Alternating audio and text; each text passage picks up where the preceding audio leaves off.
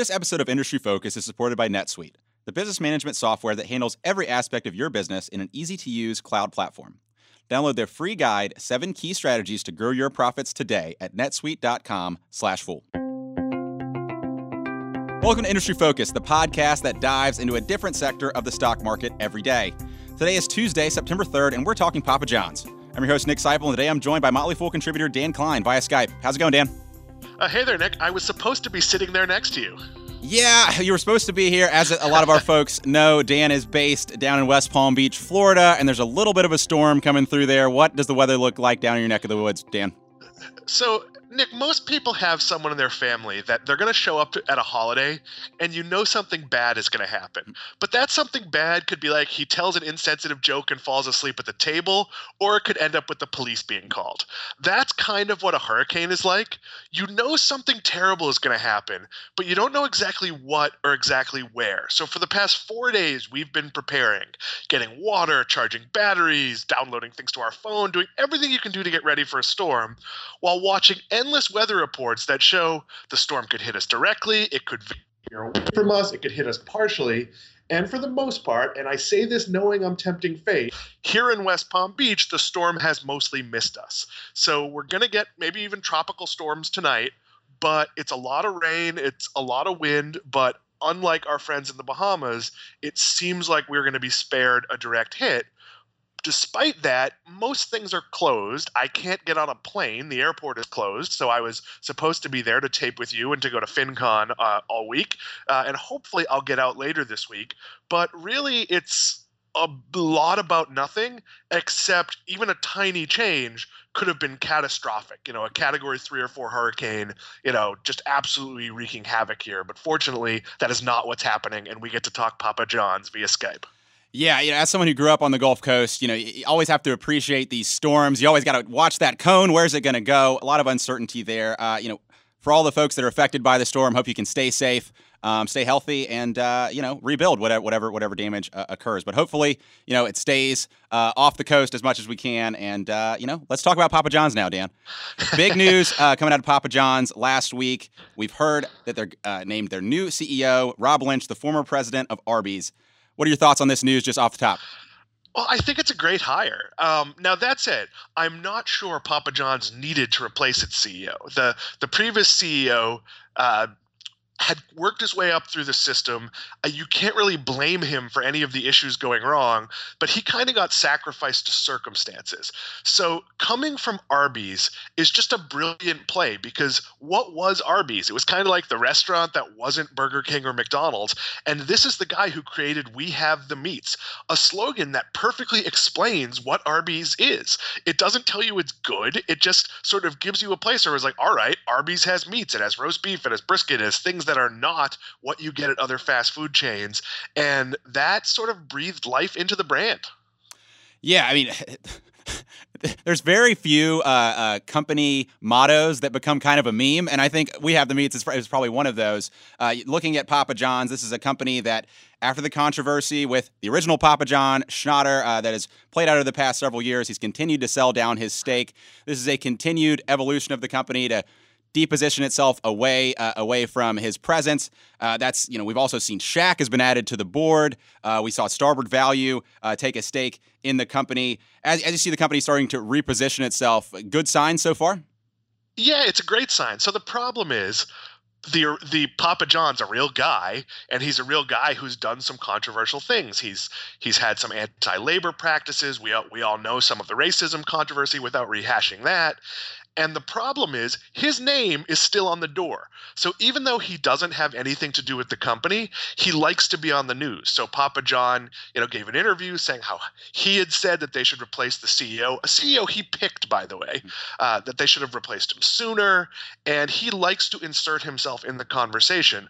And what the company is doing by naming a new CEO with no connection to the company and hiring Shaq as a brand ambassador, which we've talked about before, is a little bit of a clumsy move. Like, hey, we were accused of some racist stuff. Here's a guy, who's gonna now say nice things about us. That said, people love Shaq, and the company does seem to truly want to reform. And this is a way to get you to forget that the guy the company is named after is a real guy, and sort of turn it to like, okay, Papa John's, it's a pizza place, and it's not a cult of personality anymore. Sure. Yeah, it's all part of trying to turn this business around, reshape its image.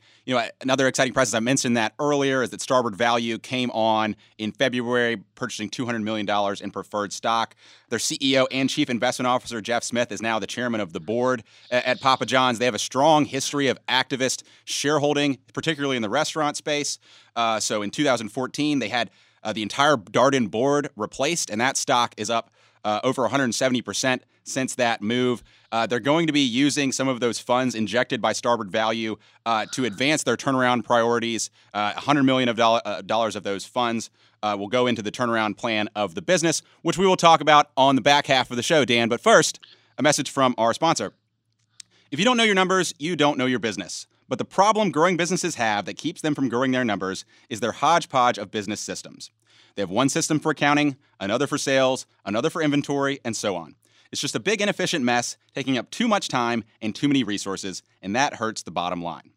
That's why we're introducing NetSuite by Oracle, the business management software that handles every aspect of your business in an easy-to-use cloud platform, giving you the visibility and control you need to grow. With NetSuite, you save time, money, and unneeded headaches by managing sales, finance and accounting, orders, and HR instantly, right from your desktop or phone. That's why NetSuite is the world's #1 cloud business system. And right now, NetSuite is offering you valuable insights with a free guide, 7 key strategies to grow your profits at netsuite.com/fool. That's netsuite.com/fool to download your free guide, 7 key strategies to grow your profits. Once again, that's netsuite.com/fool. Okay, Dan, so we talked a little bit about, the controversy coming out of the original Papa John and those sorts of things. But when you look at the actual operating metrics of the business, what problems is Rob Lynch encountering as he takes the corner office at Papa John's? Well, comparable store sales have been declining, and you can pinpoint the beginning of it, to some of this controversy, but the reality is Papa John's has failed in other ways. You might think of them as a pizza company, but the reality is they're a convenience play and a technology company. So why do you order from Domino's? And Domino's is the direct competitor here, and they've had a staggering amount of, I think it's 33 straight quarters of U.S. comp store growth and over 100 internationally. Well, why is Domino's winning? Domino's is winning because they have made ordering a pizza insanely easy. You could text them an emoji. You could log into their app and repeat a past order. You can have deliveries sent to locations that aren't where you live. You're outside at the park and Domino's shows up and it knows how to get to you. And that's where Papa John's stores have failed. Its technology is not as good. Its stores look dated.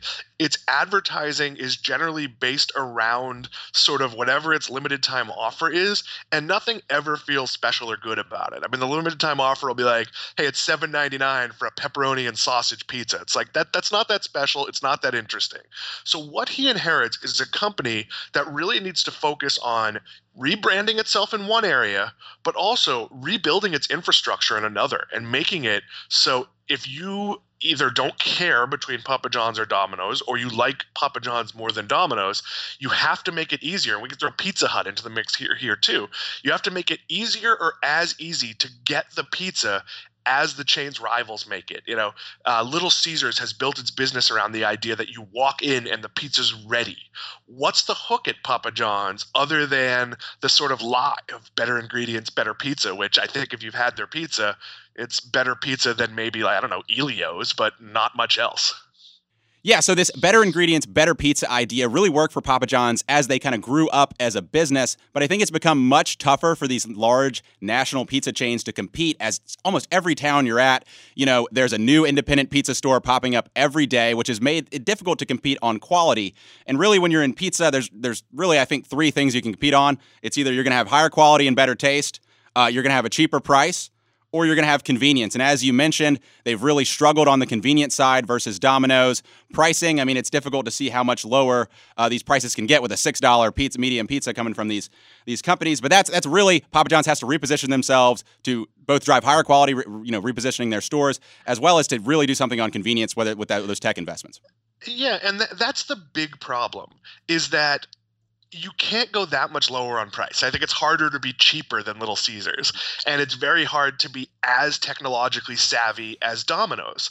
So the first thing Rob Lynch has to do is take away the stigma. He has to at least make it so they're on an even playing field and you feel good about the brand, so you would consider ordering it, because it isn't better. Any town has better pizza. All of these 5-minute, you walk in and they run the pizza through an oven, you get to pick exactly what you want, and they have weird toppings. All of those places, many of which don't deliver because the nature of their pizza does not hold up to delivery, and Papa John's has had to build a pizza that's going to be durable, which doesn't necessarily translate to taste. But the first thing you have to do is sort of reset the brand, and they're going to spend about $40 million in the second half of the year with ads starring Shaq, and Shaq has a lot of saturation. He advertises an awful lot of products. On the other hand, he's unbelievably likable. So if Shaq's on TV telling you, hey, I'm on the board of Papa John's, I like their pizza, it's convenient, here's a big fat guy who everybody likes telling you about pizza. That is not a bad thing, and that should help the brand. The company's also spending another $40 or so million on its franchises, helping them by, in some cases, taking lower fees, in some cases not taking fees, and sort of making an effort to help them modernize their stores and feel part of the family, to sort of rebuild that trust that was lost. Yeah, I think, as you mentioned, that $40 million ramping up Shaq as their brand ambassador. When you look at pizza, I mean, marketing really is a huge differentiator. You see, when Domino's really started their big upswing, it was that Domino's pizza, our pizza isn't very good, but we're working on it. And that really started the upswing. And, seeing these significant investments in marketing, seeing them reposition themselves. And another thing as well is you've seen them scale up when you talk about tech, their GPS delivery tracking. They were well behind Domino's there, but there is a presence there now. How optimistic are you, Dan, about the ability for these marketing tactics to succeed and kind of make up some lost ground against Domino's and others? I would say I'm cautiously optimistic, only because, and we've talked about this with sort of the Starbucks Dunkin' Donuts comparison, you don't have to be the leader. You just have to be better at following. So let Domino's pioneer, drone delivery or all sorts of new technology. What you want Papa John's to do is to quickly be able to follow that. And with a CEO who's more dynamic, who's sort of trending, they can do some stunts. Arby's did really well with limited time offers. We're going to have venison for one day and it sells out. I think they're going to do some things like that at Papa John's to sort of jumpstart the brand, to even get you to download the app.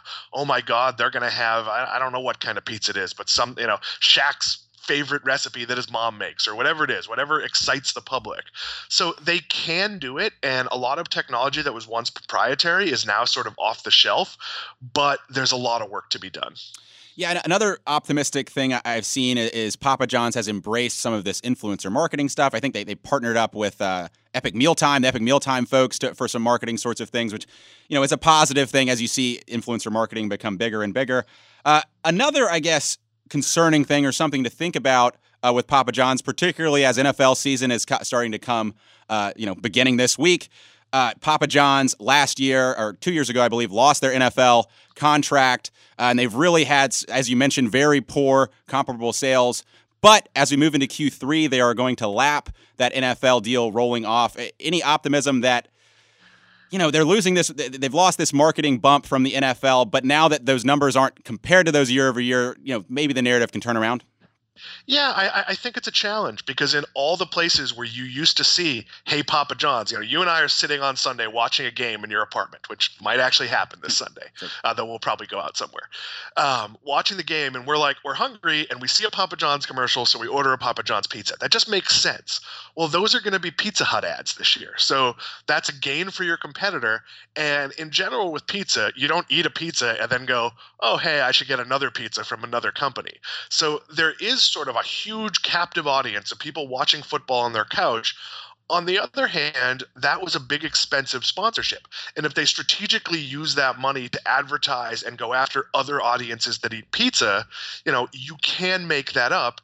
And maybe the NFL was a bit of a toxic place to be for a couple of years. There were a lot of controversies, as sort of every move any company made was politicized. So it might make more sense for Papa John's, which is trying to depoliticize its brand, to really just be everywhere. Throw it around in some basketball games, throw it to some baseball playoffs, whatever it is. Sort of look for different audiences, and I'll be curious to see what these commercials are. Is it Shaq endorsing the brand and saying, "Hey, these are good people"? Is it? I hope they drop the better pizza idea and maybe even make fun of it a little and sort of spread convenience, because Better Pizza was a counter to Domino's and Pizza Hut. And you could argue that maybe their pizza is better than those. But you can't argue that it's better than, say, Blaze Pizza or any of the local places where pizzas are handmade and well done. So, they could make some progress if they're very selective and careful about how they spend their money.